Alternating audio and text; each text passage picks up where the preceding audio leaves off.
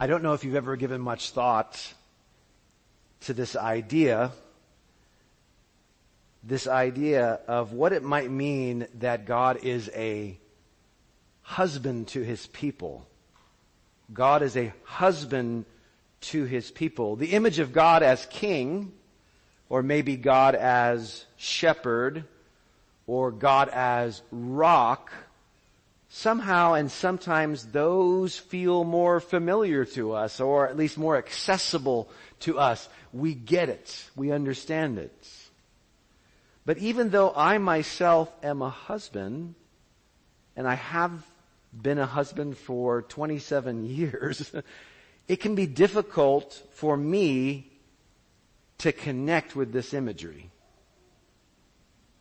Why is that? Well, I'm not totally sure. I'm guessing it's because I'm a man. That could have something to do with it. The idea of me walking around saying, oh, my husband. You know, I don't know. It doesn't really land right with me. Maybe some of you ladies feel the same way, and yet for you, maybe the struggle to connect has to do more with personal experiences, with maybe painful experiences in relation to that word husband. However you relate to this imagery this morning, I believe that God would have us answer this simple question. Why? Why? Why did God choose to use this imagery of husband with his people, to his people? Let's tackle that question. If you're not there already, as I mentioned, turn to Isaiah 54. It's from last week's reading, some powerful, beautiful readings from last week. Follow along though if you're there, Isaiah 54. Follow along as I read through verses 4 through 8 of this chapter. So here are the words of the living God through his prophet Isaiah. Fear not, for you will not be ashamed. Be not confounded, for you will not be disgraced. For you will forget the shame of your youth, and the reproach of your widowhood you will remember no more. For your Maker is your husband. The Lord, Yahweh of hosts, is his name, and the Holy One of Israel is your Redeemer. The God of the whole earth he is called. For Yahweh has called you like a wife deserted and grieved in spirit, like a wife of youth when she is cast off, says your God. For a brief moment I deserted you, but with great compassion I will gather you. In overflowing anger for a moment I hid my face from you, but with everlasting love I will have compassion on you, says Yahweh, your Redeemer. Okay, let's stop there. So to really grasp what this passage is communicating to us this morning, let's think about 3 phrases from this text. We'll put these up here on the screen. These 3 phrases. We'll use these as kind of our guideposts in understanding the passage this morning, studying together. Number 1, your Maker is your husband. Your Maker is your husband. Number 2, but with everlasting love. But with everlasting love. And number 3, the God of the whole earth. The God of the whole earth. So let me add 3 words that could represent the main ideas behind those 3 phrases. You can just add those in if you want to. To the first one, the idea of covenant. To the second, compassion. And the third, the word capable. So the 3 phrases, and then matching each of those 3 words just to kind of convey the sense of what we're going to look at together. Covenant, compassion, and capable. So think about number 1, your Maker is your husband. Your Maker is your husband. We see that, don't we, in verse 5. the foundation for this common Old Testament imagery of God as husband, and it is common, it's found in many other places than just here in Isaiah 54, the foundation for this idea is surely this concept of covenant. Covenant. What do a married couple, a man and a woman, and God and Israel have in common? That's all we're really asking, isn't it? Why would God use the idea of being a husband? Well, we have to ask what they have in common, what he and his people have in common with a man and a woman who are married. What they have in common is they are bound together by a covenant connection. Now, a husband and wife, they enter into that covenant relationship through a wedding ceremony, right? Whether it's fancy, whether it's ornate, you spend lots of money, or it's got an Elvis there, right, at a chapel in Las Vegas. Whatever it is, that wedding ceremony is where that covenant relationship is entered into. With God and his people, where did that take place? It took place on Mount Sinai. Mount Sinai. Now, did you mention Abraham? I think I heard somebody mouth Abraham up here. Abraham has the big blessing, the promise of blessing to Abraham's descendants. And yet, at Mount Sinai, in Exodus chapter 19, when Moses had brought the people out of Egypt, right? They were emancipated. They were liberated from their slavery to the Egyptians. When they got to Mount Sinai, what did God do? He set up a covenant with them and said, if you want to participate, each and every one of you individually, in the very blessing that I promised to Abraham, because you are his descendants, I'm going to make an agreement with you how you can participate in that blessing. How could they do that? They could follow his law, his word. He gave them that law and said, I'm taking you as a people for myself. Be holy as I'm holy. Walk in the way that I show you. If you do so, God would do what? Bless them. If they did not do so, he would do what? Bring curses upon them. Right? So the carrot and the stick, right? God was doing both of these with his people. He was teaching them something very powerful about himself, and also through this covenant relationship about themselves and about their ability to serve God. What was truly wrong with them deep down within. So this marriage idea, this covenant idea, God did not have a wedding with Israel, but he made a covenant with the people in Exodus chapter 19. But the marriage imagery here in Isaiah 54 is not marriage imagery of a happy couple. You know, the happy couple that sometimes comes with the photo frame when you buy it at the store. It's got a picture of that couple there. Or you see it on a wedding site, right? That one wedding coordinator or whatever, they've got that shot of the couple and they're like staring into each other's eyes, and there's just like that newlywed bliss, just like the glowing aura around the couple. This is not that. This is not that. Sadly, the imagery here in Isaiah 54, yes, is of a marriage, but it's built here on the reality or around the reality of covenant unfaithfulness. And obviously, that unfaithfulness, if you know anything about the Bible, that's unfaithfulness on the part of Israel, not God. God is not unfaithful. He's always faithful. Now, it's alluded to here, that unfaithfulness, did you see it here? It's alluded to in verse 4. God talks about the shame of your youth. The shame of what happened before when you were longer ago. But also notice the other phrase from verse 4. The reproach of your widowhood. Also take a look at verse 6 again. Like a wife deserted, and like a wife of youth when she is cast off. Okay, wait a minute. What exactly is God saying here? What is this situation? He's saying Israel at this point in history appears to be like a divorced or widowed woman, sent away on her own, husbandless, right? That's what seems to be the case here.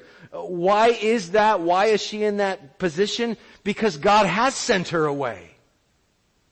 And we call that sending away the Babylonian exile. It's simply a way to describe an historical event. And that event is that the people, because of their sins and their covenant disobedience, God says, if you disobey, I will bring curses upon you.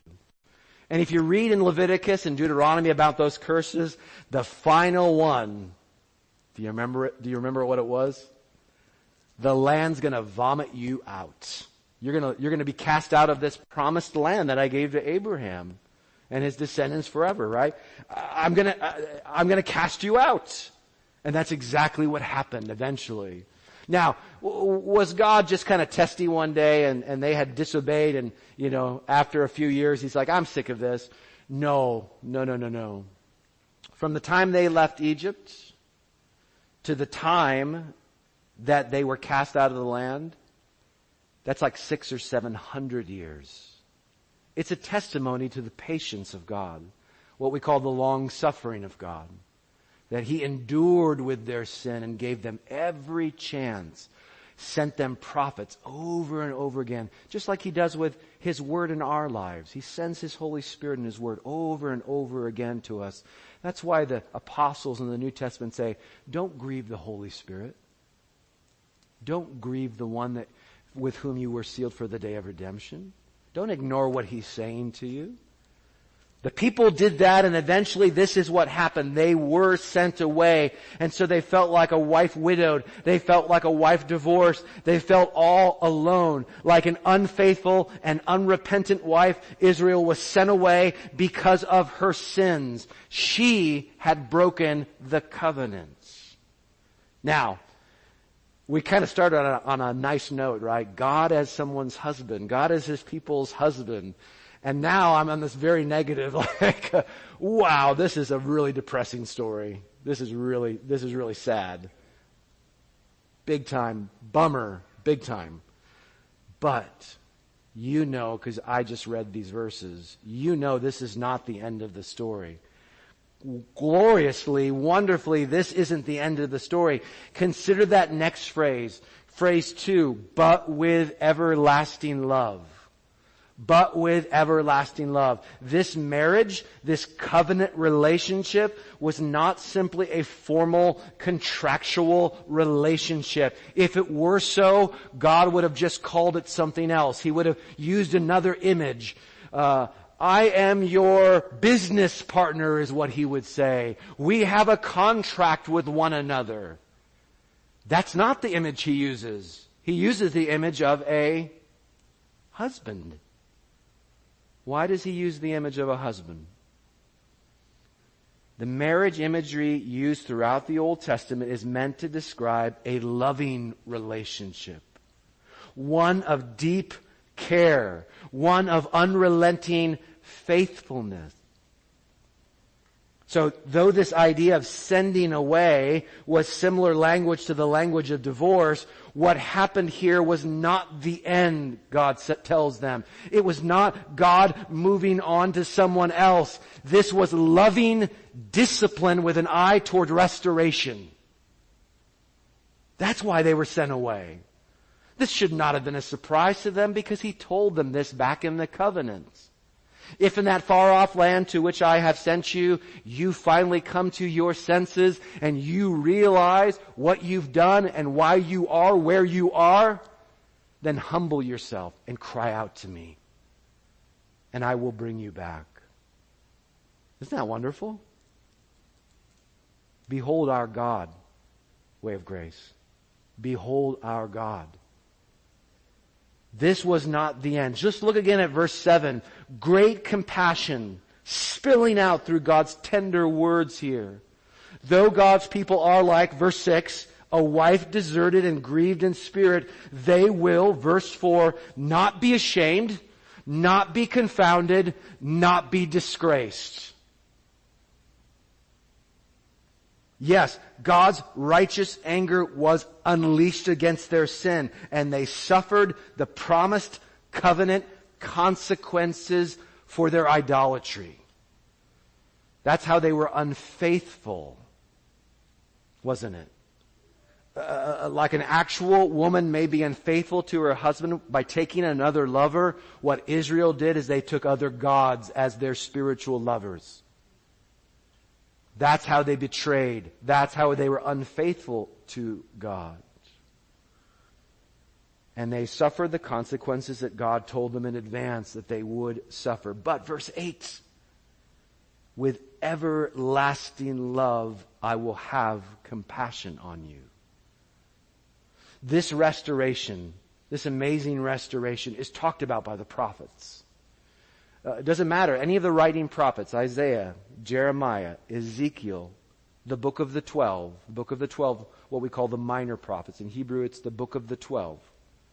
Right? Those 12 prophets, they all speak of this restoration that God is describing here. And this restoration is probably best visualized for us through one prophet's ministry, and his name was Hosea. And Hosea was a contemporary of Isaiah. They both ministered in the 8th century. What was Hosea instructed to do in order to bring this message powerfully to the people? He was in fact instructed to marry a prostitute. He married a prostitute. He had children with a prostitute. He began a family with a prostitute, but she continued to live a promiscuous lifestyle. She continued to go her own way. And in the same way, God was visualizing for the people that he too was married to an unfaithful wife. But in Hosea chapter 3, the prophet is instructed to take back his unfaithful wife. And when we read it, we read that he actually had to go and buy her back because somehow she had fallen into some kind of servitude or slavery by that time, that he had to buy her back. But Hosea's actions, we know, as strange, as powerful, as moving as that story is, as mind-boggling as that story is, we know that his actions were ultimately meant to picture what God would do with his people because of his great compassion. The great compassion that's spoken about here in Isaiah 54. Here's the incredible language from Hosea chapter 2. Take a look on the screen. Just listen to these words. Therefore, remember, knowing what Israel, the people of God, remembering her unfaithfulness, listen to these words. Therefore, this is what God says, behold, I will allure her. Some translations have, I will woo her. I will woo her and bring her into the wilderness where their relationship began. And I will speak tenderly to her. And I will betroth you to me forever. I will betroth you to me in righteousness and in justice and in steadfast love and in mercy. I will betroth you to me in faithfulness, and you shall know Yahweh. Wow, this is what Isaiah was talking about. This is the same restoration, beautifully and powerfully embodied in Hosea's own life and relationship. Consider with me one more phrase from Isaiah 54. Number 3, the God of the whole earth. The God of the whole earth. It's important to remember what we talked about in our last study. As we come to Isaiah 54, we're kind of dropping out of the sky into this big, wonderful prophetic book. What's the context? We always have to ask that if we're faithful in studying the scriptures. What is the context of what we're looking at here? Who's being addressed by God's word in this passage? Well, we looked at that very subject last week.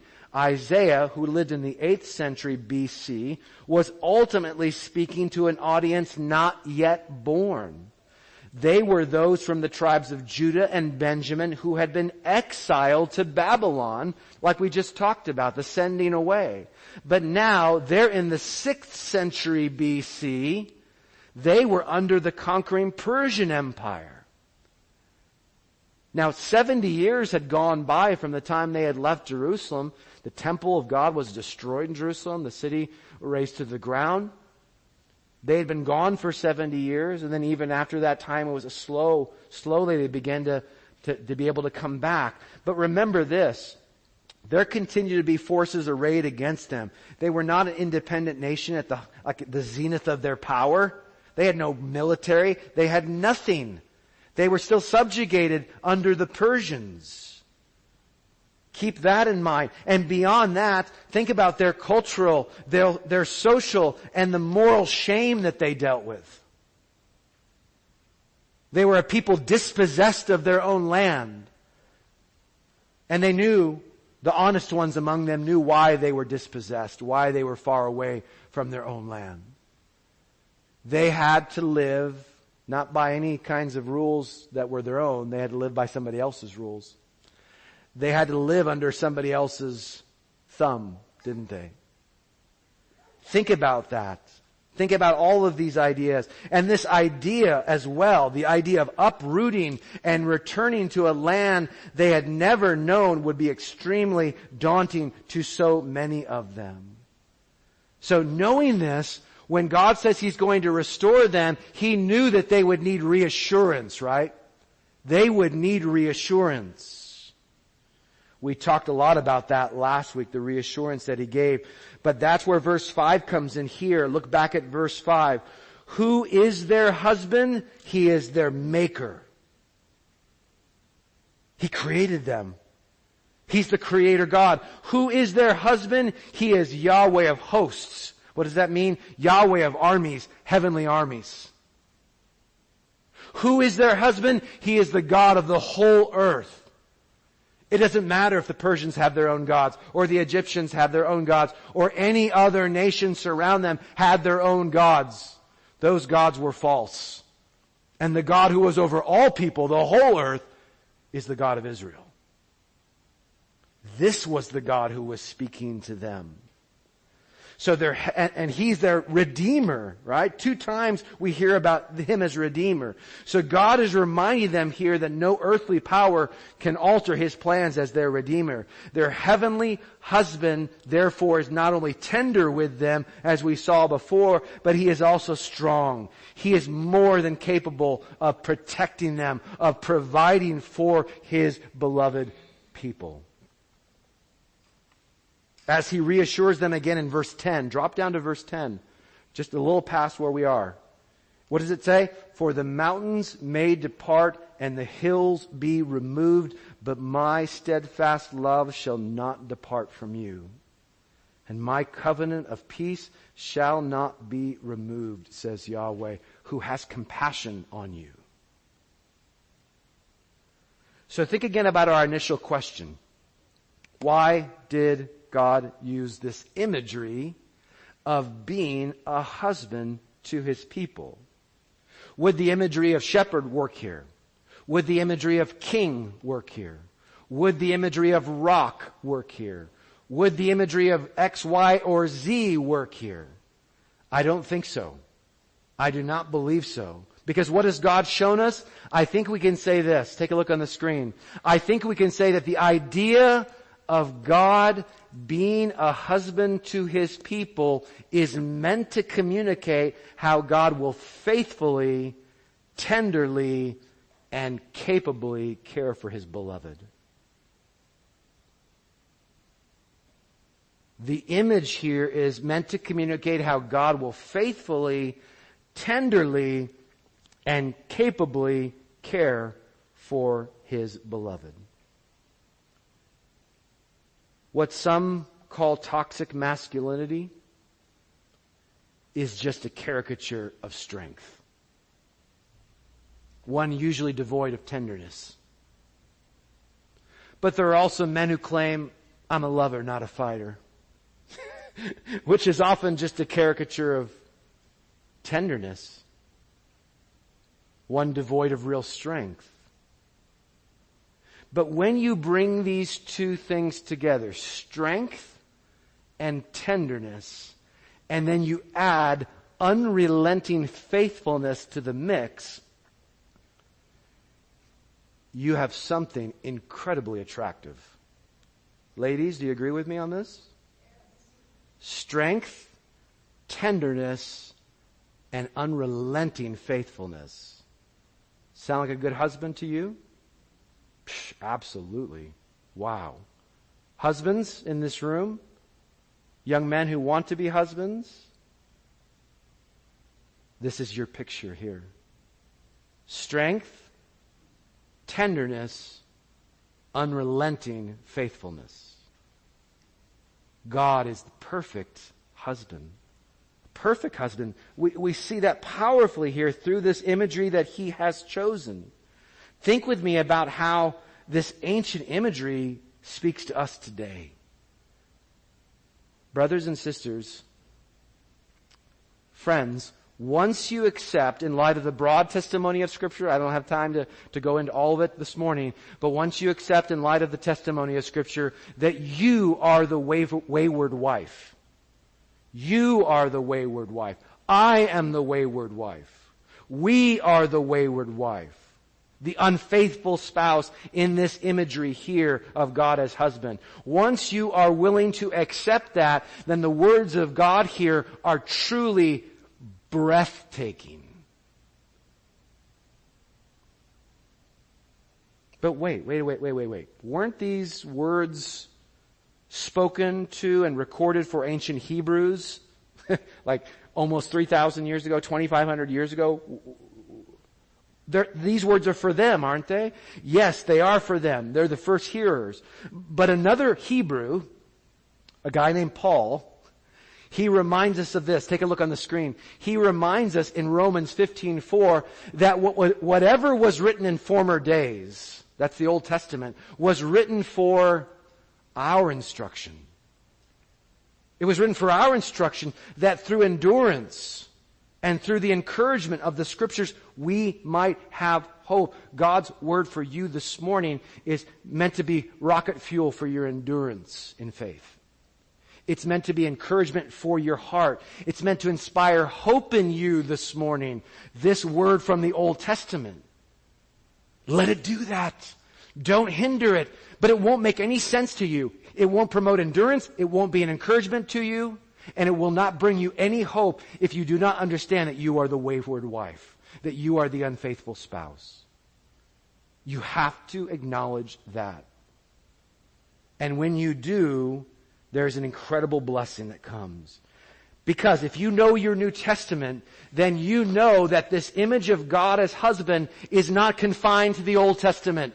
It's not just an Old Testament idea. In fact, we hear it again. And where's the first place that we hear it again when we get to the pages of the New Testament? The lips of Jesus Christ. Who calls himself what? The bridegroom. Which is a groom, just a groom. We would say groom in our day. They called it the bridegroom. I don't know why, but the groom, right? The groom. He was the groom. He called himself that. He used that in reference to himself. He used that imagery in reference to himself. Both presently, if the bridegroom is among them, why would they fast? But also in the future, when the bridegroom comes back, will your lamp be lit to meet him when he comes? See, he used that language of himself, and we know, again, going back to our Hebrew friend Paul, the Apostle Paul, we know in Ephesians chapter 5, verses 25 through 27, take a look here on the screen, Ephesians 5, 25 through 27, we know Paul describes Jesus as the perfect husband who gave himself up for his bride. To what end? That he might sanctify her, having cleansed her by the washing of water with the word, so that he might do what? That he might present the church to himself in splendor, without spot or wrinkle or any such thing, that she might be holy and without blemish.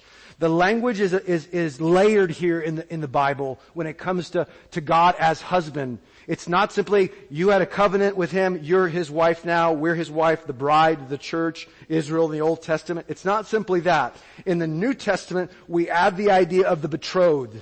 the betrothal. Because there is also this imagery in the New Testament that the wedding is still yet to come. That it has not taken place. But you are you're covenantly betrothed to Him. You're engaged to Him, and that will never change. But He has not completed this work. But there will come a day when the groom will return and the bride will prepare herself. And there will be a wedding, a consummation of that relationship forever and ever. And there will be a feast called the wedding supper of the Lamb. An imagery, again, an image from Scripture meant to describe to us the celebration, the joyousness, the blessedness of that union of everlasting love. Nothing will change it. So does this passage in Isaiah only have to do with the Hebrews, with the ancient Israelites? No. Because the fullness of what would come, the restoration to the Israelites, would only come through Jesus Christ. A fulfillment of both Jew and Gentile in one people. Therefore we now know God as our husband in this same way. Christ as the groom, we as the bride. Have you ever thought about our Redeemer in this way? Our Redeemer? The Redeemer Isaiah spoke of.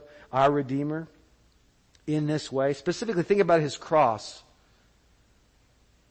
His cross was where divine strength and divine tenderness were at work in perfect measure to accomplish your deliverance. Have you ever thought about it that way? Of what your heavenly husband did for you? Divine tenderness and divine strength in perfect measure. Tenderness towards sinners like us, that He gave Himself for us. And strength to defeat decisively sin, death, and the powers of darkness forever. I don't know about you, but I can't think of someone stronger. That strength, that's power right there. Is our husband capable? He is. And this is a deliverance characterized by unrelenting faithfulness to His new covenant people. He will never leave us. He will never forsake us. No one will be able to take us out of His hand. He will not lose one. Not even one.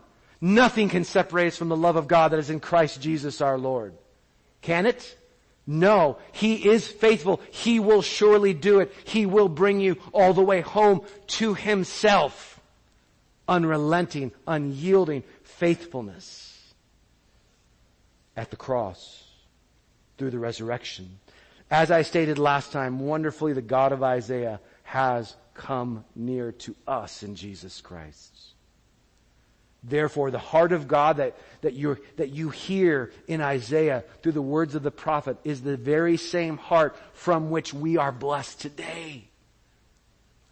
Right? That distance in time, don't let that distance in time be distance in your own heart. Let it come close to you to know that God is speaking to you this morning through His Word about your life. And if you believe that, and you know His restoration, then in light of your sin, please don't miss His comfort here. Comfort and reassurance for every repentant heart. So what I'm saying is, if you are questioning this morning, if you are unsure this morning about your sin, and you're struggling with that, please hear Him. His word is to you, straight to your heart. It's this: fear not, for you will not be ashamed. Do you hear Him talking to you this morning? You will not be ashamed. When you come to me with a repentant heart, you will not be ashamed. Be not confounded, for you will not be disgraced. For you will forget your shame. With great compassion, I will gather you. With everlasting love, I will have compassion on you, says Yahweh, your Redeemer. He knows you're struggling with that shame. He knows you're struggling and telling yourself, I've screwed up one too many times. I'm too far gone. Yeah, maybe you could forgive this person. But even if you say you're going to forgive me and I come to you, I feel like it's just, it's going to be over my head again. It's just going to be, I'm going to carry it with me in some way. And God is reassuring us through these words that He spoke, reassuring an ancient audience. He does the same thing in your life today and says, let me comfort you and encourage you and tell you, you will not be ashamed when you come to me. You will not be disgraced when you come to me. I will not cast you out. Do you understand that He's only able to say this in light of a new covenant, not the old one? Because remember, the old one had terms. We needed to obey and be blessed. If we didn't, we'd suffer consequences. Well, I don't know about you, but I know that I can never obey in the way that God deserves, the way that I should, to walk in His path. What's happened? Well, there's a new covenant. Praise God for a new covenant, where it's not about me obeying first primarily, it's about what Jesus did in obeying God perfectly. And because He did that, He secured the blessing of perfect obedience. And He gives that blessing to us and simply says, trust me for it. Come to me in faith. And I have atoned for you through my blood. I have covered your blood. I have made payment that is so sufficient that anytime you're struggling, you come to me, confess your sin, and I will forgive you. You will not be ashamed. You will not be disgraced. You will not be cast out. I will have compassion on you with everlasting love. Nothing's going to hinder this love again. Why? Because sin can't disrupt it anymore. Not to those who are truly bound in new life by covenant to Jesus. He truly is our Savior. Please hear that comfort and that reassurance this morning if you're questioning or you are unsure. And please encourage one another and share with others this really, really good news. The cross of Jesus has secured everlasting love for wayward spiritual wives like us. The cross of Christ has secured that love. If looking to God as my husband means this, if it means daily rejoicing in and leaning into the fact that God will faithfully, tenderly, and capably care for me as His beloved, then sign me up. Absolutely. Every day. If that's what it means, then I'm there. Then I am so thankful for a heavenly husband. That imagery, right? That imagery is so powerful. Faithfully, tenderly, and capably care for me, His beloved. Man. In fact, I would be incredibly blessed if I rejoiced in and leaned into that truth more often, wouldn't I? Wouldn't you? If every day you rejoiced over and thought about it and really leaned into that truth that God would faithfully, tenderly, and capably care for you, His beloved. Man, I think that would be incredibly energizing and revitalizing for you each and every day. It would be like a rear guard behind you. It would be like a shield before you. It would be like a strong tower, right? It would be like wind beneath your wings carrying you up like eagles soaring. It would be this powerful thing, refreshing to those who are thirsty. And it can be if you'll reach out and receive it in faith. Finish this sentence for yourself this morning. Finish this sentence in light of your ongoing struggles. You know them. I might not know them.